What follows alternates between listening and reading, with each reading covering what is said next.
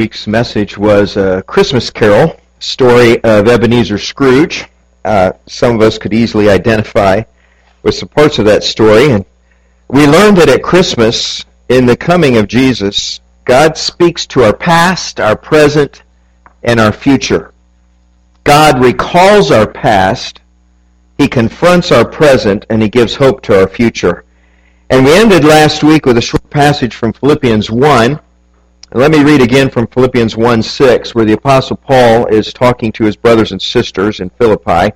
He said, "I am confident in this, that He who began a good work in you will carry it on to completion until the day of Christ Jesus."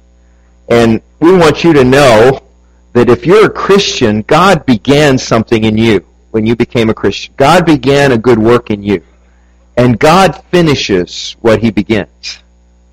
He needs our willingness, He needs our cooperation, our availability.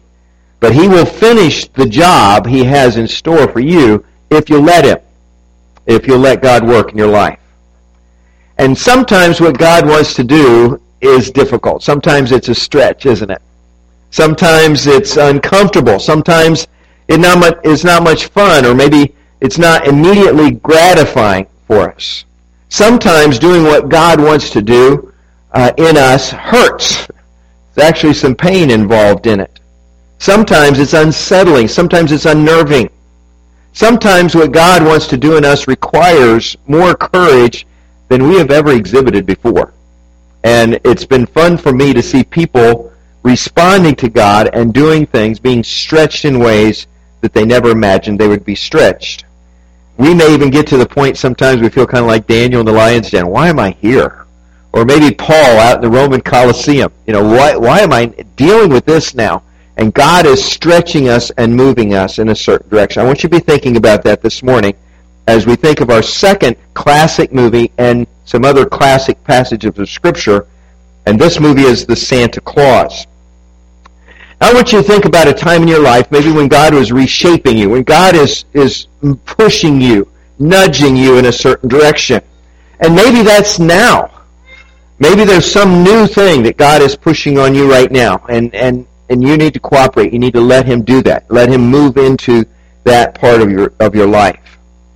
I want you to look for a moment at this discipling process. We started talking about this year, our 4-chair discipling process, where we're trying to help people move through the various chairs of discipleship. Chair 1 is just basically when they're seeking out God. They are finding God in their life.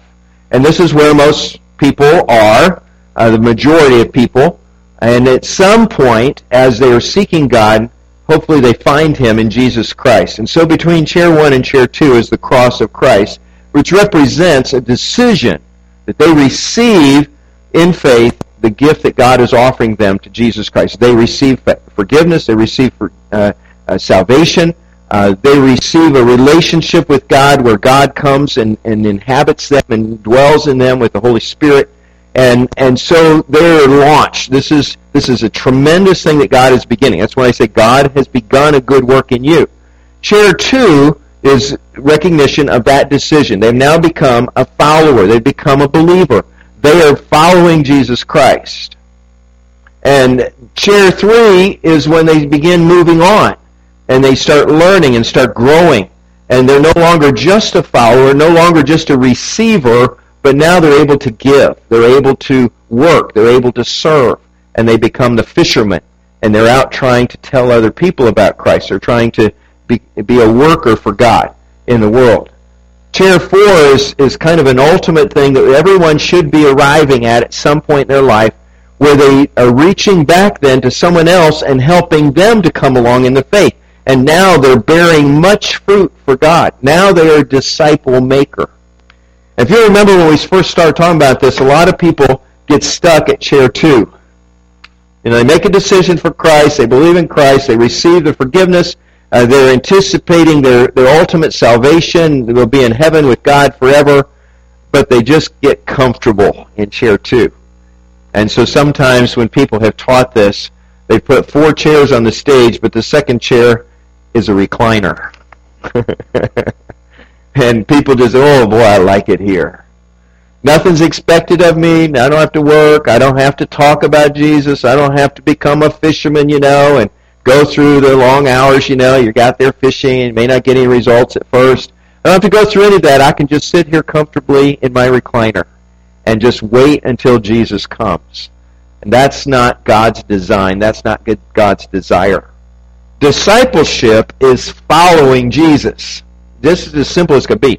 Discipling is following Jesus, and that's all it is. It's not just taking a series of classes or courses, and at the end of it you check it off. Well, I did that. I went to that. I heard that. I learned that. It's about actually following Jesus. It's about humbling, submitting, and surrendering to the Spirit of God which is inside us. It's putting ourselves out there, putting our lives on the line for Jesus, and following Him wherever He may go. And often that's going to mean doing some things that are uncomfortable for us. That's why I was to think about today.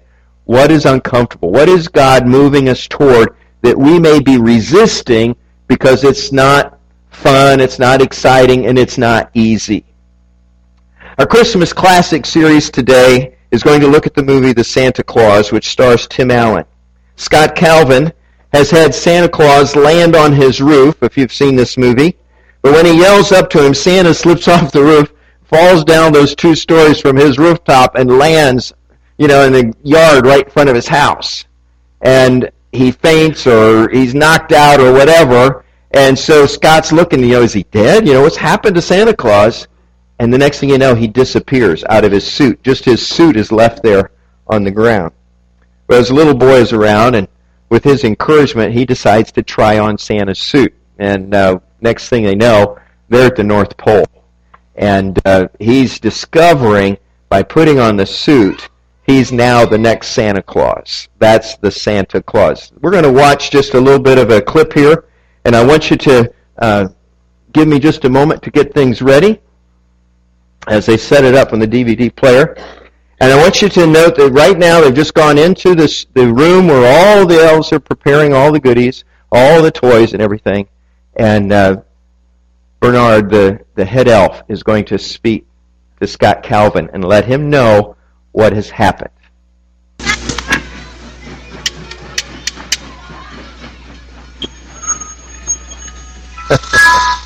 Okay, we'll stop it right there. I know you'd like to see the rest of the movie and all, but we're not going to do that. I want you to imagine for a moment the shock that Scott must have felt when he found out that he's a new Santa Claus. This was not in his plans. This was not on his bucket list. This is not what he had ever imagined doing with his life. He had never considered the idea, and so he's totally uncomfortable with the whole thing. And the idea literally had to grow on him. It grew out here, kept growing here, and he'd shave it off and he'd come back. And it's exciting to see what happens to this poor guy, because we can imagine if we accept something we never dreamed of and what might have happened to us.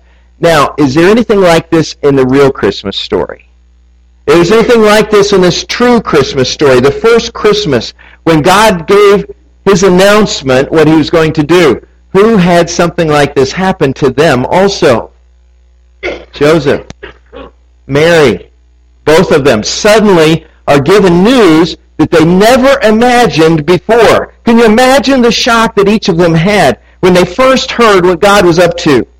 Mary is suddenly confronted by the angel of God, and who told her that she's going to have a child. Now, that's not possible. How is that? And Joseph is suddenly confronted by his fiance's news that she's pregnant, even though she's still a virgin. It doesn't make any sense. And what they're being called to do for God is extreme. These things were not in their plans. They were not on their bucket list. They never considered these ideas before. And Joseph was especially uncomfortable with the idea at first. The idea of following God's special calling on their lives had to grow on them. And maybe it had to grow on us. Maybe it's still growing on us. So this morning, let's look at 2 of the main Christmas passages, one about Mary, one about Joseph. We'll look at them in the order that they occurred. So we're going to read, first of all, from Luke chapter 1, starting with verse 26. This is the story of the angel appearing to Mary. In the 6th month, God sent the angel Gabriel to Nazareth, to a town in Galilee, to a virgin pledged to be married to a man named Joseph, a descendant of David. And the virgin's name was Mary. The angel went to her and said, "Greetings, you who are highly favored. The Lord is with you." Mary was greatly troubled at his words and wondered what kind of greeting this might be. But the angel said to her, "Do not be afraid, Mary. You have found favor with God, and you will be with child and give birth to a son, and you are to give him the name Jesus. He will be great and will be called the Son of the Most High. The Lord God will give him the throne of his father David, and he will reign over the house of Jacob forever. His kingdom will never end." "How will this be?" Mary asked the angel, "since I am a virgin?" The angel answered, "The Holy Spirit will come upon you, and the power of the Most High will overshadow you. So the Holy One to be born will be called the Son of God. Even Elizabeth, your relative, is going to have a child in her old age, and she who is said to be barren is in her 6th month. For nothing is impossible with God." "I am the Lord's servant," Mary said. "May it be to me as you have said." And then the angel left her.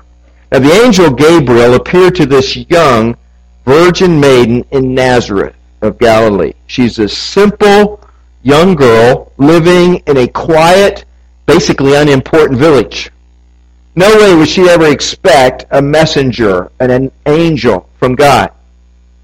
She is pledged to be wed to a very good man named Joseph, a godly man in the direct line of David. Actually, they're both in the line of David.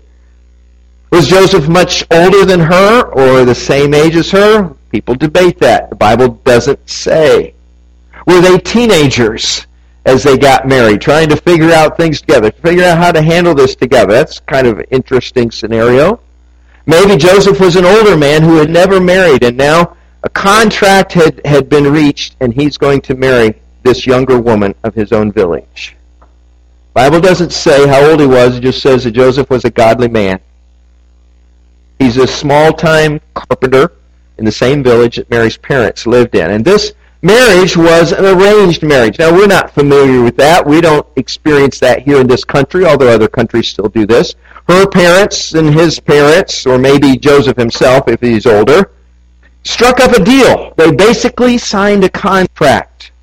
And the Bible says that Mary was espoused to Joseph. And it was an engagement, but it was much stronger engagement than when maybe a young couple today says, "Yeah, let's get married."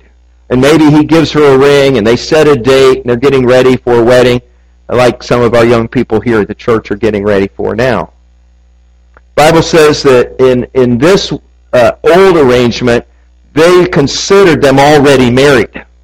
The marriage had not been consummated. They were not living together yet. They were not sleeping together yet. But everybody regarded them, this is set in stone now. This is set up. These two are going to be together for life. Gabriel's first words to Mary were, "Greetings, you who are highly favored. The Lord is with you." His sudden approach frightened her. And as usual, the angel had to very quickly say to the person that he confronted, "It's okay. Don't have to be afraid. You don't have a message for you from God." And then he gave her some very amazing news. He said 4 things. You have found favor with God. You will be with child and will bear a son. You are to give him the name Jesus. And finally, your child is going to be great. In fact, he will be Son of the Most High God.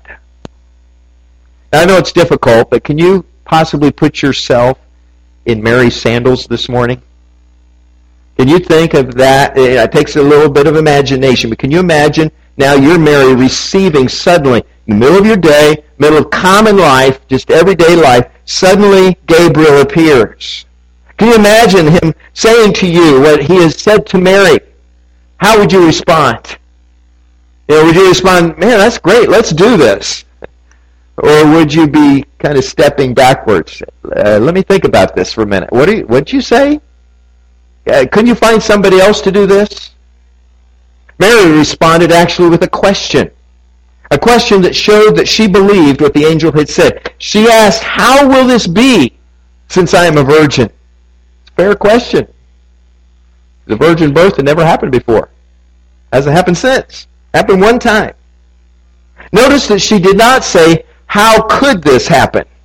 She said, how will this happen? So she's assuming, she's agreeing, this is going to happen, but how would this happen? How could this take place that I'm a virgin?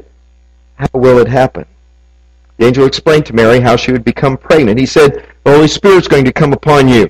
God's power is going to overshadow you. The son born in you will be called the Son of God. Now that's really not an exact explanation, is it? Maybe Gabriel himself didn't know exactly how it was all going to work. Maybe he's just simply saying to her, this is the best I can tell you. God's power is going to overshadow you. God is somehow going to make you with child so that the offspring will be God's son himself. And to her credit, Mary believed the angel.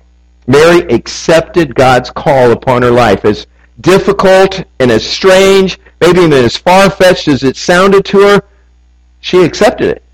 She said, that's God's call on my life. I will do that. In fact, she said these words, I am the Lord's servant. May it happen to me just as you said it would. Her response to God's call was amazing. One that we should all emulate. I am the Lord's servant. May it happen to me just as you have said it would. But what about Joseph, Mary's fiancé? We flip over to Matthew chapter 1 to read Joseph's story of how he got this news. He first learns from Mary that she's pregnant, and he couldn't believe it. I imagine when she's telling him that she's pregnant, his head starts swimming. Can you imagine? We know that's happened to couples. And we know what a distressing news. It may be happy news, but it's distressing. This is not part of our plan. How could this even happen? And he couldn't believe it. Matthew chapter 1, starting with verse 18. This is how the birth of Jesus Christ came about. His mother Mary was pledged to be married to Joseph, but before they came together, she was found to be with child through the Holy Spirit. Because Joseph, her husband, was a righteous man and did not want to expose her to public disgrace, he had in mind to divorce her quietly.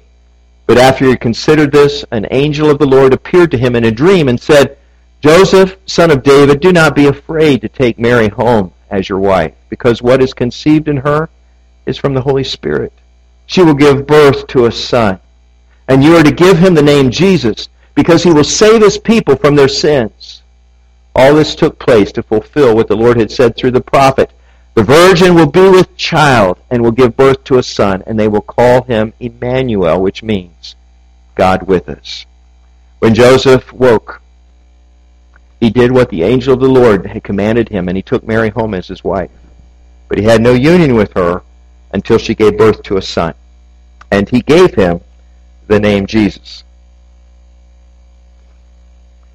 Joseph's initial thought when he found out that Mary was pregnant was to stop the marriage, to cancel the contract.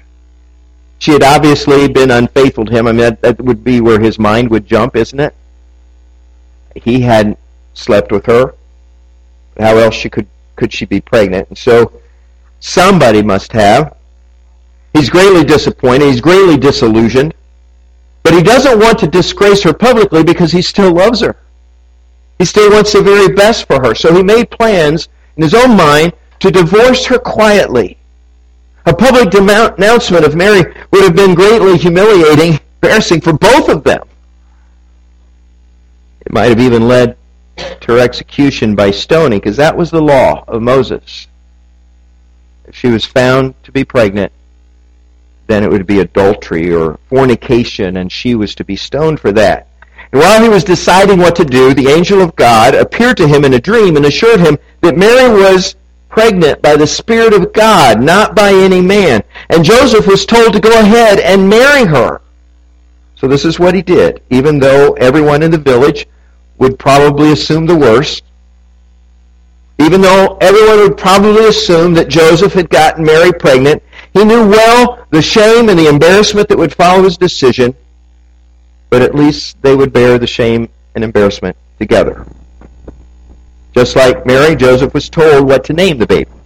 Quite significantly, God said his name was to be Jesus, which means Jehovah saves. The angel said, in fact, name him Jesus because he's going to save his people from their sins.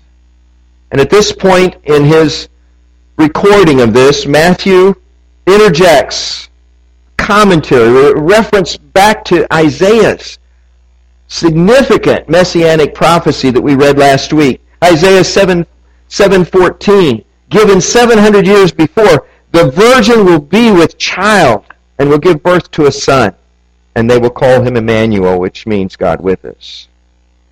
And to his credit, Joseph immediately did what he was told to do. He accepted God's call upon his life, and he took Mary as his wife and provided safe haven for her during her pregnancy.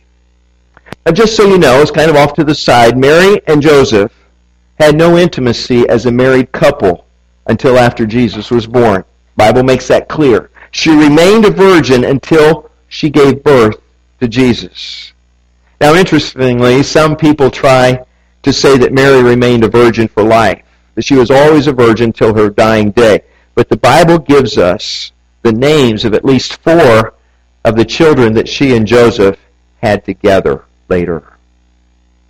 And what do we appreciate then most about Mary and Joseph and how they responded to God's calling, God's Christmas invitation, if you will?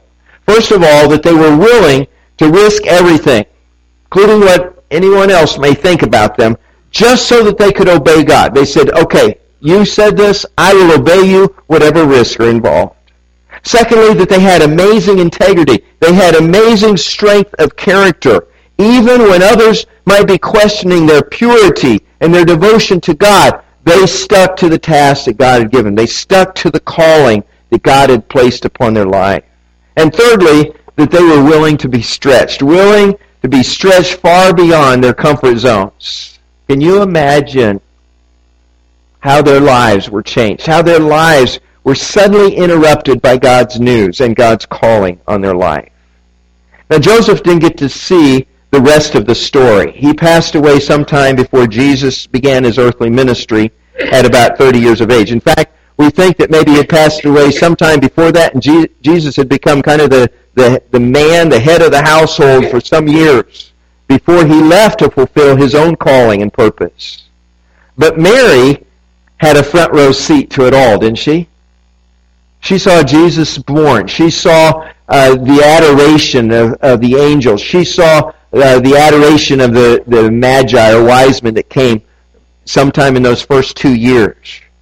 She saw Jesus growing in stature and in favor with God and man, as Luke tells us.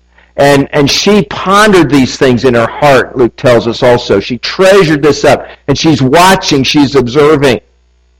When they went to the temple when Jesus was only 8 days old, and they're dedicating him, and they're naming him officially Simeon, who had been waiting and praying that God would show him the Messiah when he would come, recognizes Jesus as that Messiah.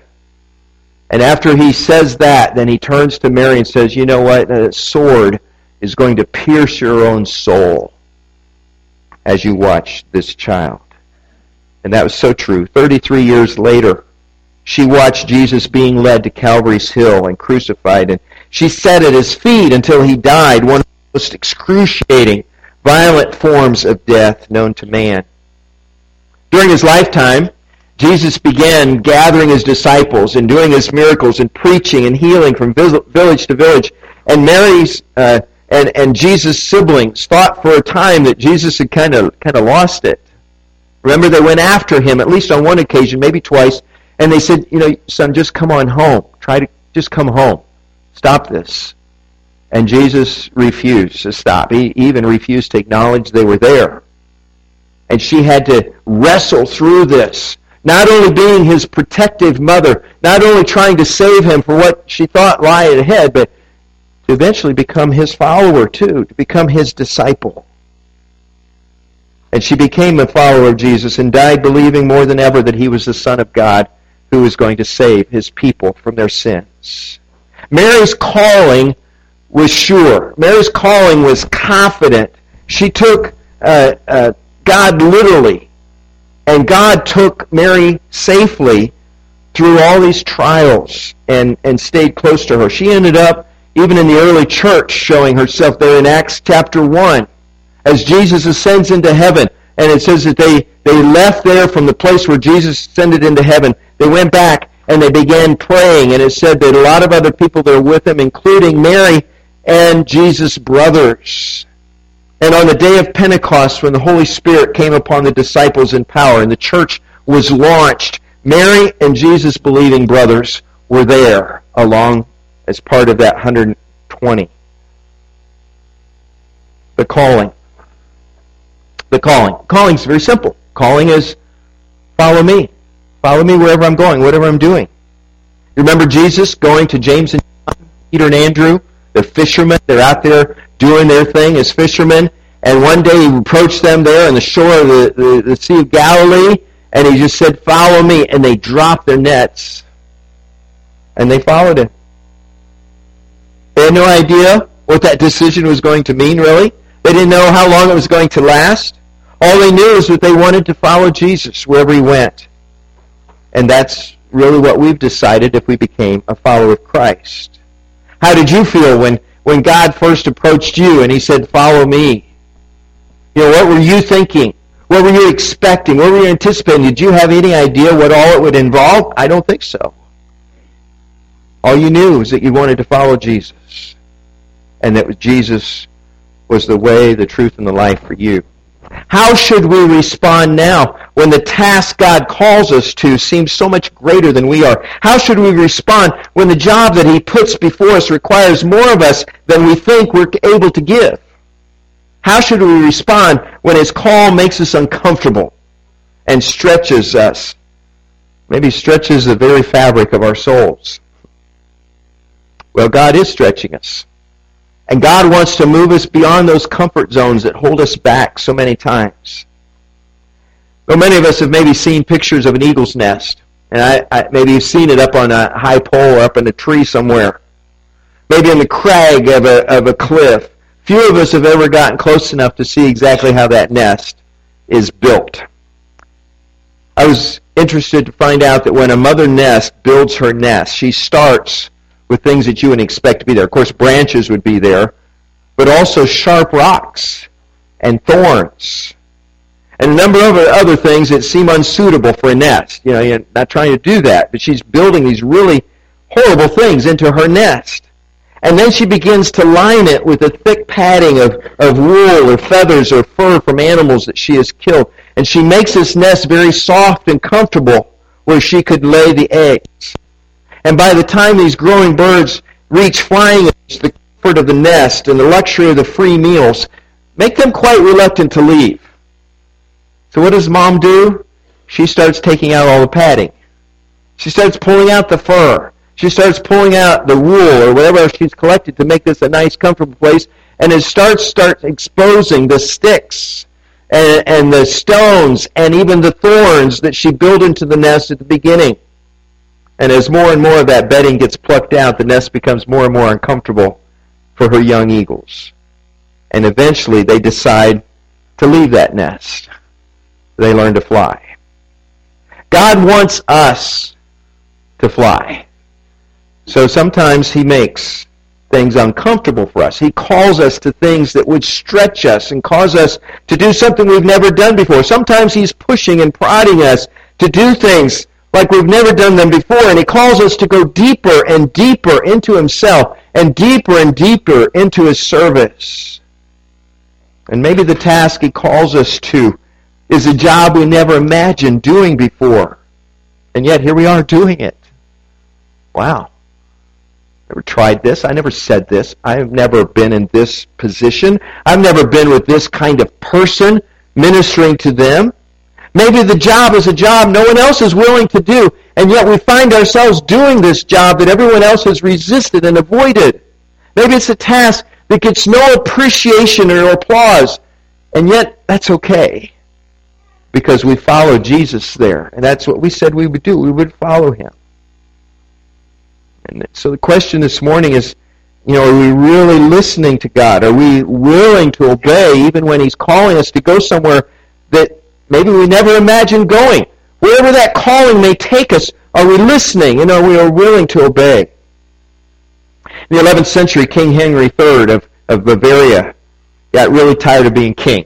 You know, every day there's a court, and there's decisions, and there's the pressures of being the absolute monarch of his country, and everybody's looking to him, and he just got fed up with the whole thing and basically lost his way. And I don't want to do this anymore. I have to be the king, but I don't want to be the king. And so he went to a monastery where Prior Richard was, and he made application at this monastery to be accepted as a contemplative so he could spend the rest of his life at the monastery. Not deciding what to do, but being told what to do. But when Prior Richard interviewed him, he said, "Your Majesty, do you understand that the pledge here is a pledge of obedience, absolute obedience? That may be hard for you because you've been the king." And Henry said, "Yes, I understand. The rest of my life I will be obedient to you as Christ leads you." And then Prior Richard said, "Well, then I'll tell you what to do. Go back to your throne and serve faithfully in the place where God has put you." And so he did. When King Henry died, a statement was written, "The king learned to rule by being obedient." God has called each of us to a task, to a job, to a ministry of some kind, and Christ expects us to be faithful wherever he puts us. We will learn to serve by being obedient. You may doubt it, you may question it, but God has a greater purpose for your life than you could ever dream of. God has a greater reason for you to live than you have ever imagined. It's not on your bucket list, but it's on his. Because he has something in mind for each one of us that is far beyond what we have ever imagined for ourselves. Preachers like to make a big deal about their calling. You know, I was called by God to preach when I was this age, and I have a calling like that. I first said it when I was 5 years old. I wrote it down when I was 8 years old, that this is what God wants me to do with my life. But preachers are not the only people with a calling. Everyone in this room that is a Christian has a calling from God. Something that God wants them to do uniquely and specially suited to them. Something that their gifts and their passions and their talents and their mind and their interest and their physical abilities lend them to do with greater grace and greater power than anyone else could possibly do them. Every Christian has a calling. And how are we responding to that calling? Are we stuck in chair 2? Or are we moving into chair 3 and eventually to chair 4? One commentator said, there are times when doing God's will is not the easiest thing to do. There are times when doing his will is not the most convenient thing to do. However, doing his will is always the right thing to do. And maybe this morning you've rejected or pushed back some of God's prompting, some of God's pushing, some of God's prodding of something he wants you to be doing because it's not easy and it's not convenient. But you know in your heart that it is the right thing to do. We must come to a place where we lose our will to the will of God. Now, I look around this congregation and I see some people that are being stretched right now. I am so excited that, I'll mention a few people. Caleb and Monica are being called by God to go back to Liberia and to do something amazing for him there. I don't know what that will be. None of us does. But God has something in mind there for them. And they're gearing up for that. Hope to go next November. I'm so excited for Prosper and Victoria that God wants them to do some work in Ghana, and they've already started doing it through other people. Eventually they'll be on the field there themselves, maybe a few years from now, but they're working towards this calling that God has in their life. I'm so excited that Deepak and Amrita have showed up from Nepal, and they came to America because of God's calling. They don't even know what that will be exactly, but God has given an opportunity. God has brought them here, and somehow he linked them up with New Hope Christian Church in Manassas, Virginia, when they didn't even know what Virginia was when they came to America. What is that? What is going to happen in their life? I'm very curious. I'm very excited. But I see people in the congregation here too. And I see people in the musical even that are being stretched, that are doing things. Maybe it's a line, maybe it's a bunch of lines, maybe it's words that never been able to memorize before and got up in front of people and done what they've done here.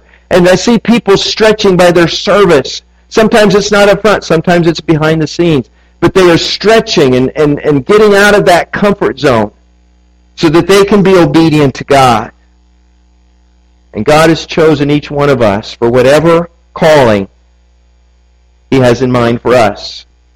Do you know what the calling is? Are you pursuing that calling? Are you willing? Are you listening? What is demanded is each of us accept the calling God has placed on our life. So I just want to pray for you today that you will be able to joyfully embrace the calling, the plan that God has for you, whatever that may be. And if you need to talk about it, if you need to ask people to pray with you, I don't know what that is, then let's make that the first step. Let's figure out what God is calling you to do, and then let's pursue that together. Would you pray with me?